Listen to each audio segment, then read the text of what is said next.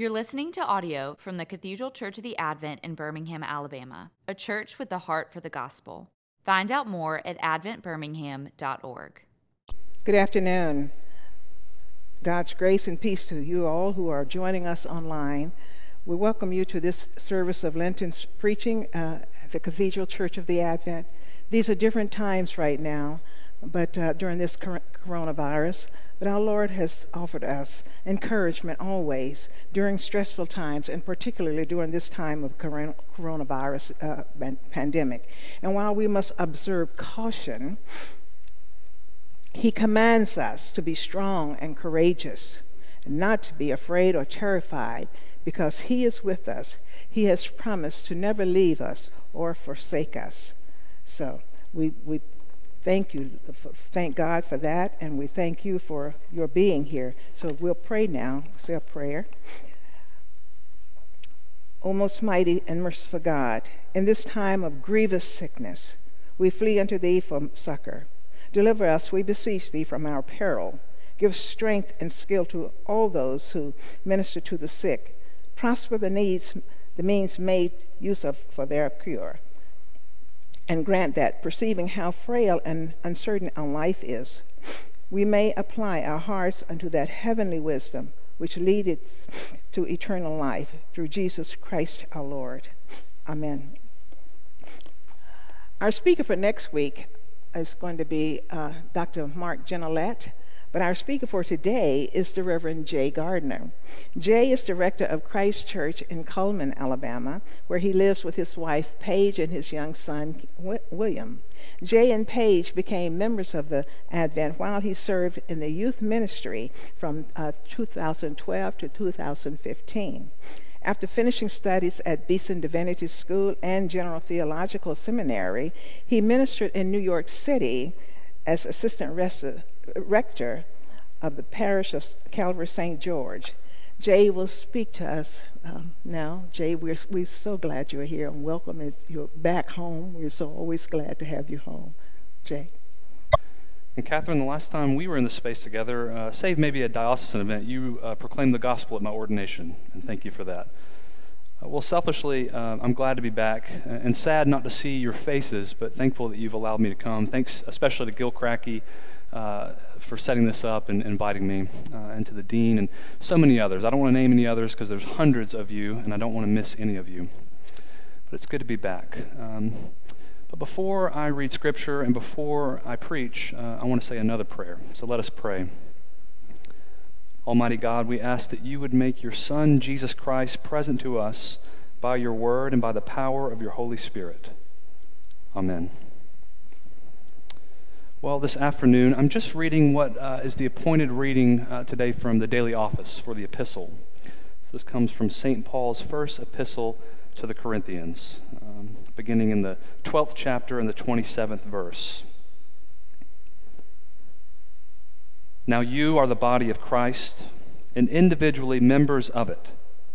And God has appointed in the church first apostles, second prophets, third teachers, then miracles, then gifts of healing, helping, administrating, and various kinds of tongues. Are all apostles? Are all prophets? Are all teachers? Do all work miracles? Do all possess gifts of healing? Do all speak with tongues? Do all interpret? But earnestly desire the higher gifts. And I will show you a still more excellent way. If I speak in the tongues of men and of angels, but have not love, I am a noisy gong or a clanging cymbal. And if I have prophetic powers and understand all mysteries and all knowledge, and if I have all faith, so as to remove mountains, but have not love, I am nothing. If I give away all that I have, and if I deliver up my body to be burned, but have not love, I gain nothing. Well, friends, we've heard this passage before, and this comes right in the middle of a larger discussion from Paul to the Corinthians concerning the nature of the church, concerning God's love, ultimately is where he lands the plane, so to speak. And we've all heard that analogy, and perhaps it's more than an analogy. That's kind of a soft word for, I think, what Paul is doing. The body of Christ. The church being the body of Christ. Now, you can think of that as an analogy or a symbol, but I think perhaps it's more mysterious and profound even than that. And that makes me uncomfortable. Let me just say that. To call ourselves the body of Christ, on the one hand, gives us much dignity, but on the other hand, it's a daunting task to be called the body of Christ. Paul, in another portion of his corpus, says that he carries the wounds of Christ in his own body. I mean, that gives me the heebie-jeebies just a little bit. But the point is, it is a high calling to be called the body of Christ. And, in churches, I'm a rector at a church, and we often talk about, the different pieces we have in the church. Who is the hand and who is the foot, who is the eye and the ear. We don't get that specific, but we like to think of our piece in God's labor. And yet, Paul does not focus so much on the pieces or the parts. He talks about a few different offices in the church, apostles and teachers and prophets and so on. And in other places, and here he talks about gifts. But ultimately, beyond the offices and the personalities and the members, if you will, and beyond simply the gifts, he emphasizes love as being the constitutive element of Christ's body. Love. And so perhaps today we can think of it, love as being the very blood, the very heartbeat of God, pumping in our veins as the body. I'll say more about that here in a moment. But that word love, it's kind of lost its meaning, hasn't it? And this is kind of old hat and trite for some of us, but we use the word love in so many different contexts. There's a great commercial right now that's running. I think it's New York Life, where they talk about the 4 different words of love in the Greek language. Which, by the way, there's a good little book on that, The 4 Loves by C.S. Lewis. Probably one of his more substantial and mature works.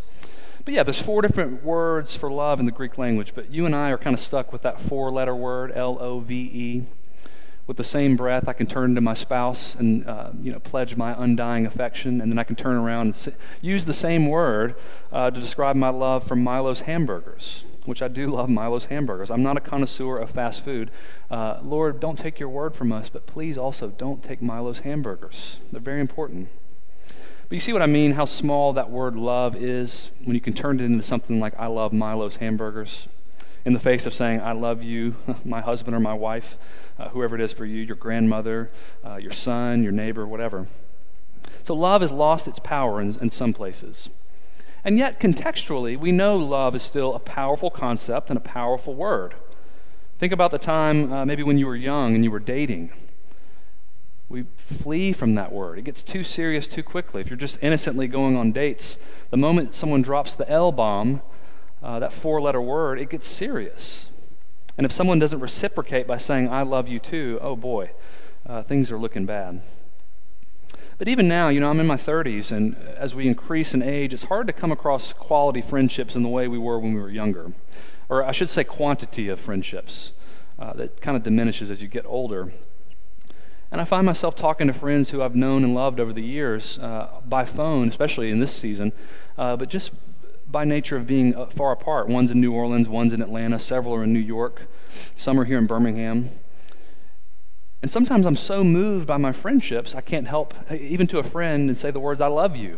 And that's sometimes a bit much, but I don't know what else to say sometimes. Okay, enough about love as a word. My point is, the word still has power in certain contexts. And particularly here in Paul's epistle, we know that it has power. We know that it's more than simply Milo's hamburgers or whatever the small things in your life that you like. Not necessarily love, but like. But the truth is, Paul is talking here in the context of really an argument that's going on in Corinth. People are fighting. There's a little bit of strife. There's some argumentation about who is the most important. At the very beginning, he's arguing his case that he is an apostle. And he has to do that again in 2 Corinthians when he writes back to them, arguing that he actually has something to say, and he's actually been sent by God to say it. And right here in our chapter, there's apostles and prophets and teachers. There's those who work miracles and those who have gifts of healing, helping, etc., etc., etc. And the reason he's saying all this is because they're fighting about it. They're fighting about it. And that is something we're not immune from either. Actually, flip back to the Gospels, the 4 Gospels, and you see cases in which the disciples are doing that right in front of Jesus, asking him, well, Jesus, when we go into your kingdom, who will sit at your right and who will sit at your left? And Jesus, in not such a docile manner, has to rebuke them and say, look, that's not for me to say. And that really is not the discussion you should be having anyways.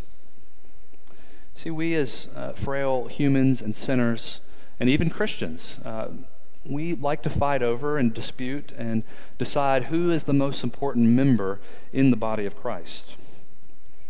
And when we do that, we've left behind the fundamentals, the basics of our faith, which is God and his nature, and God, his work for us, his love for us, which, again, will be the theme, really, of my culminating point in the sermon, but the whole sermon at large.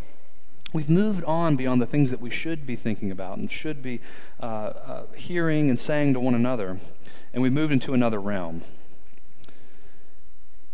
And we do that often. I did that. I still do that. I get into pet issues, away from the main things and start thinking about things that are on the, things that are subsidiary. I know in seminary that was a big problem. We would argue and fight and tussle over silly little things. And seminarians are by far the worst, and maybe clergy people are too, about fighting about these types of things. And it's not that they're not important. Don't hear me saying that. Things like theology, our doctrines, our practices even are very, very important, but not to the point where we're dividing up the body of Christ, as Paul is dealing with here. Not to the point where we've lost love of one another and forgotten the love of God. You see, Christianity never has a graduation. We're always returning back to those basics. I know as a college student and again as a seminarian, I was always trying to reach higher, as if there were a greater truth beyond that simple message that Christ gave himself up for sinners. But there's no graduation beyond that. That is the whole thing. That is the whole enchilada.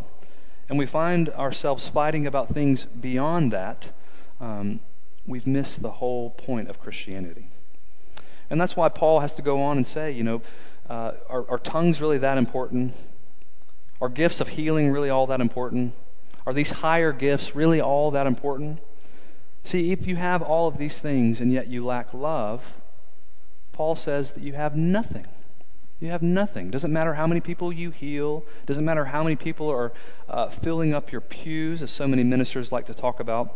Doesn't matter how much your influence is all over the internet, which, by the way, I'm thankful for the Advent's influence on the internet, and especially now in this time. But it's not something for us to argue about.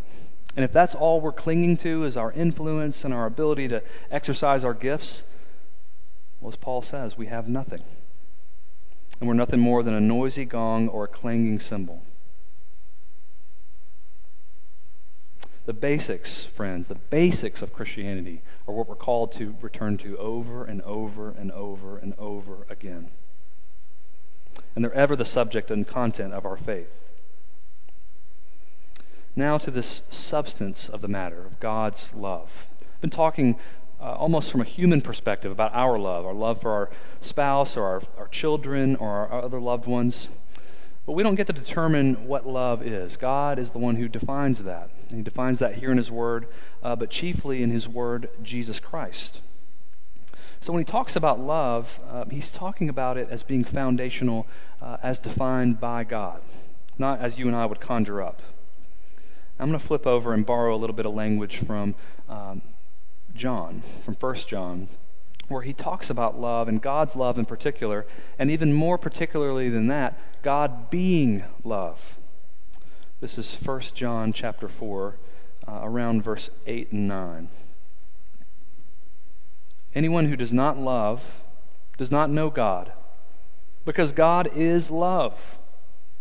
In this the love of God was made manifest among us, that God sent his only Son into the world so that we might live through him.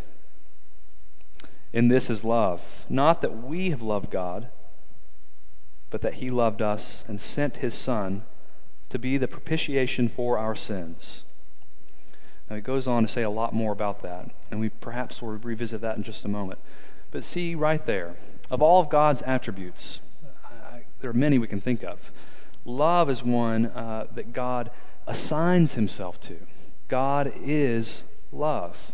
And you can't flip the equation around and say love is God. That doesn't work exactly the same way. But God is love. And he's defined that love not in the abstract, not removed from what he's shown forth in his Son, Jesus Christ. And that's why when you talk about God's love, you can't say it removed from the life and death and resurrection and ascension and continual interceding by Jesus Christ, the Son of God. That's how we define it. That's where we hang our hat on what the word means. So as much as I love the New York Life commercial, and as much as I love the 4 different meanings or usages in Greek language of love, this version of love, this definition, agape, as attached to Jesus Christ, is what love is. In another part of John's writings, in his gospel, that is, this is one brief other sentence, and this will be the last scripture that I flip to, if I can find it. This comes from John chapter 15, verse 13, and you know this one probably. Greater love has no one than this, that someone lay down his life for his friends.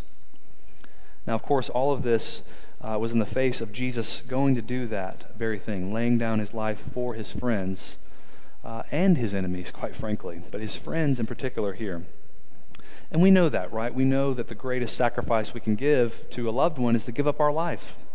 And there's always the lingering fear that we may have to do that for the ones we love, especially mothers, in giving birth and just being in the way of their children, parents, but mothers in particular.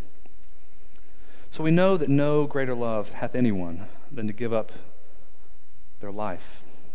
But Jesus has done that very thing for us. And this, again, is returning back to the basics. This is where our discourse as Christians continually resides, in Christ and his sacrifice for us. And I know you at the Advent are no stranger to that kind of language. Christ would be crucified for us. Paul begins his whole his whole letter here, talking about knowing Christ, nothing but Christ, and him crucified. And I often get into, I wouldn't say arguments or debates, but people challenge me on this point. And they say, well, the cross is important, but the resurrection is way more important. Way more important. That's what people say to me. And I understand what they're saying. I get the point, that in the end, if there is no resurrection, the cross doesn't mean much, does it? But you can flip that around and say the same thing. If there is no resurrection, if there is no crucifixion, then the resurrection doesn't mean anything. And if you and I were to write the story, if you and I were sort of the protagonist, resurrection would be obvious. That's the point that is not hard to come up with. Read other literature. Read about other so-called gods and divinities from ancient times. It's not uncommon that gods would rise. Of course, we don't believe in those gods, but that's the part of the story that's obvious. The part that's not obvious is that God would choose actively to go forward and suffer. And not simply just on the cross. Yes, that's the high point and the culmination of the whole thing, but it's the whole logic of how God chose to deal with us. How he condescended from the very beginning to associate with his creation, taking on human flesh, born of a virgin, in less than desirable conditions indeed, living a life that was surely not full of riches. In fact, the Son of Man had no place to lay his head. Descending lower and lower, not just to flesh, but flesh lived in a very bleak manner. Descending lower and lower and lower to the point of death on a cross, and ridicule, and shame. And the descent does not stop there, does it? Lower and lower he goes, to the grave, to the place of the dead. Lower and lower. And that is how love is defined. And again, it's not the part you and I would have written if we were in charge of this thing. It's not the way we'd have dreamt it up. It's not the part that is obvious, the part that God would choose to suffer and choose to die and choose to assign himself to pain and anguish. And yet that's the way he has shown forth his love. And yes, resurrection did come, and for us it is promised to come as well.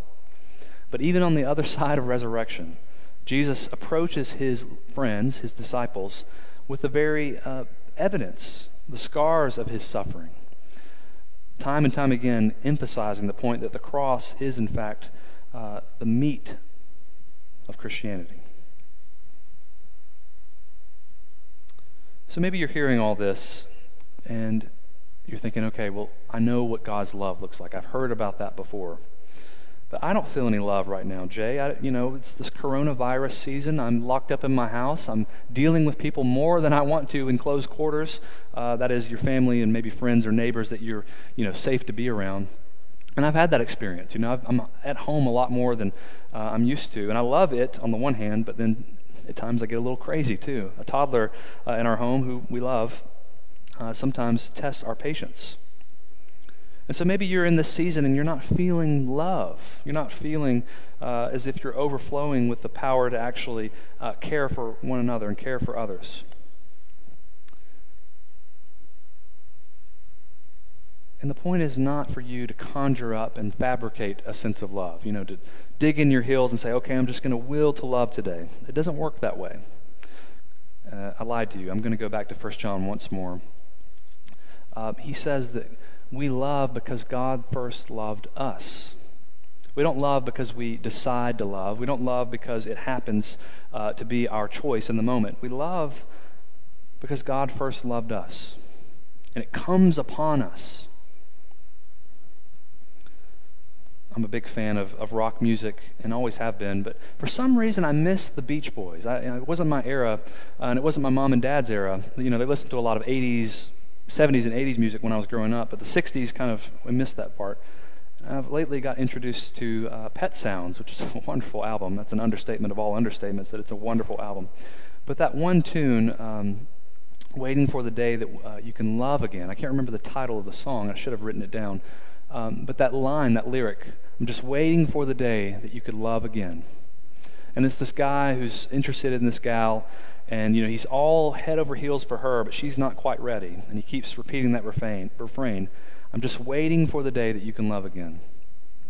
Well, maybe we're in that season right now where we're just waiting for the day we can love again.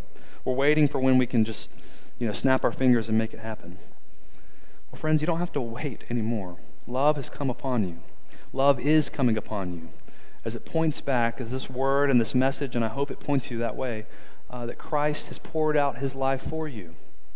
And that love initiates the whole process. And you realize that even in your unworthiness and in your unloveliness, God considers you worthy and lovable. Not by right, but by faith. I've got a little statue, I guess, in my office, a little bookend that one of my predecessors left at Grace Church, and I'm thankful he did. I don't know whose it was, but it sits on my bookshelf. And it's a little wooden cross accompanied by a little nail, the kind of nails that you might expect Roman officials to have put in Jesus' hand. And accompanied with all of that is a little note, and it says, "Are you feeling unloved today? Just take this nail and gently press it against the palm of your hand, and know that is how much God loves you." Now that's simple and simplistic, but just that experience every once in a while when I'm really having a dark day, it does in fact remind me, and I'm restored to the knowledge that God does love me. And so in this season where we're isolated and feeling forgotten, maybe that would be an exercise for you, that you could reminisce and restore your memory of how much God loves you, by how much he's given for you, his very own life, and descended lower and lower and lower. And even in your depths of loneliness right now, in your depths of perhaps sickness and perhaps pain, watching other loved ones too all around the globe, even in those depths, Christ is descending for you, even now. And more fully than you can even hope or imagine, he's right there with you, bearing your burdens. He'll neither leave you nor forsake you. He has promised that. And he hasn't. And he knows your sorrows more than anyone else. So he's in the ditch with you right now. He's in your lonely apartment or house. And he loves you. As small as that sounds, that little four-letter word doesn't mean much unless we fill it with the content of the cross and the resurrection and the hope of everlasting life with him, which starts even now. But he loves you to the depths of your pain and in the depths of your pain, knowing it all too well. And so wait no longer. You are not waiting for the day. Love has come upon you. And maybe, just maybe, as it fills your heart, it'll overflow to others. Maybe just simply through a message or a phone call right now. But even beyond that, before we get to what we're doing, because it's not about what we're doing, it's about what Christ has done, I want you to hear that word. And if you have a nail in your house, maybe practice that exercise and be reminded of how much he's done for you and how much he promises to continue to do for you. So that's my word to you during this season. I'm not thankful for this virus. I'm not thankful that people are suffering and are sick. I'm not thankful that the economy is having a hard time and that people are literally losing their jobs and losing their livelihoods. I'm not thankful for any of that. But I'm thankful that the unnecessary fluff of our lives perhaps is being stripped away just a little bit, where we can peel back the layers and go back to the basics and be reminded of God's love, and especially in hard times like this. And so again, while I'm not thankful for this season in that regard, I am thankful for sort of the fringe benefits of getting in touch with people again on the phone in a quality way. We played a 3-hour long game of Monopoly the other night via FaceTime. And I felt like they were there, my friends in New Orleans. And it was a really quality time. So what I'm saying to you is God has shown forth his love in mysterious, strange ways through technology and through this odd, peculiar season in which we pray that God would end it soon. So wait no longer. He snuck up on you. He's pouring out his love even now by his word and by his Holy Spirit. I'm going to close now with this collect from morning prayer. So let us pray. Lord Jesus Christ, who did stretch out thine arms of love on the hard wood of the cross, that everyone might come within the reach of thy saving embrace, so clothe us in thy Spirit, that we, reaching forth our hands in love, may bring those who do not know thee to the knowledge and love of thee, for the honor of thy name. Amen. You've been listening to audio from the Cathedral Church of the Advent. If you live in Birmingham or find yourself visiting, we hope you'll join us at one of our Sunday services. Find out more at adventbirmingham.org.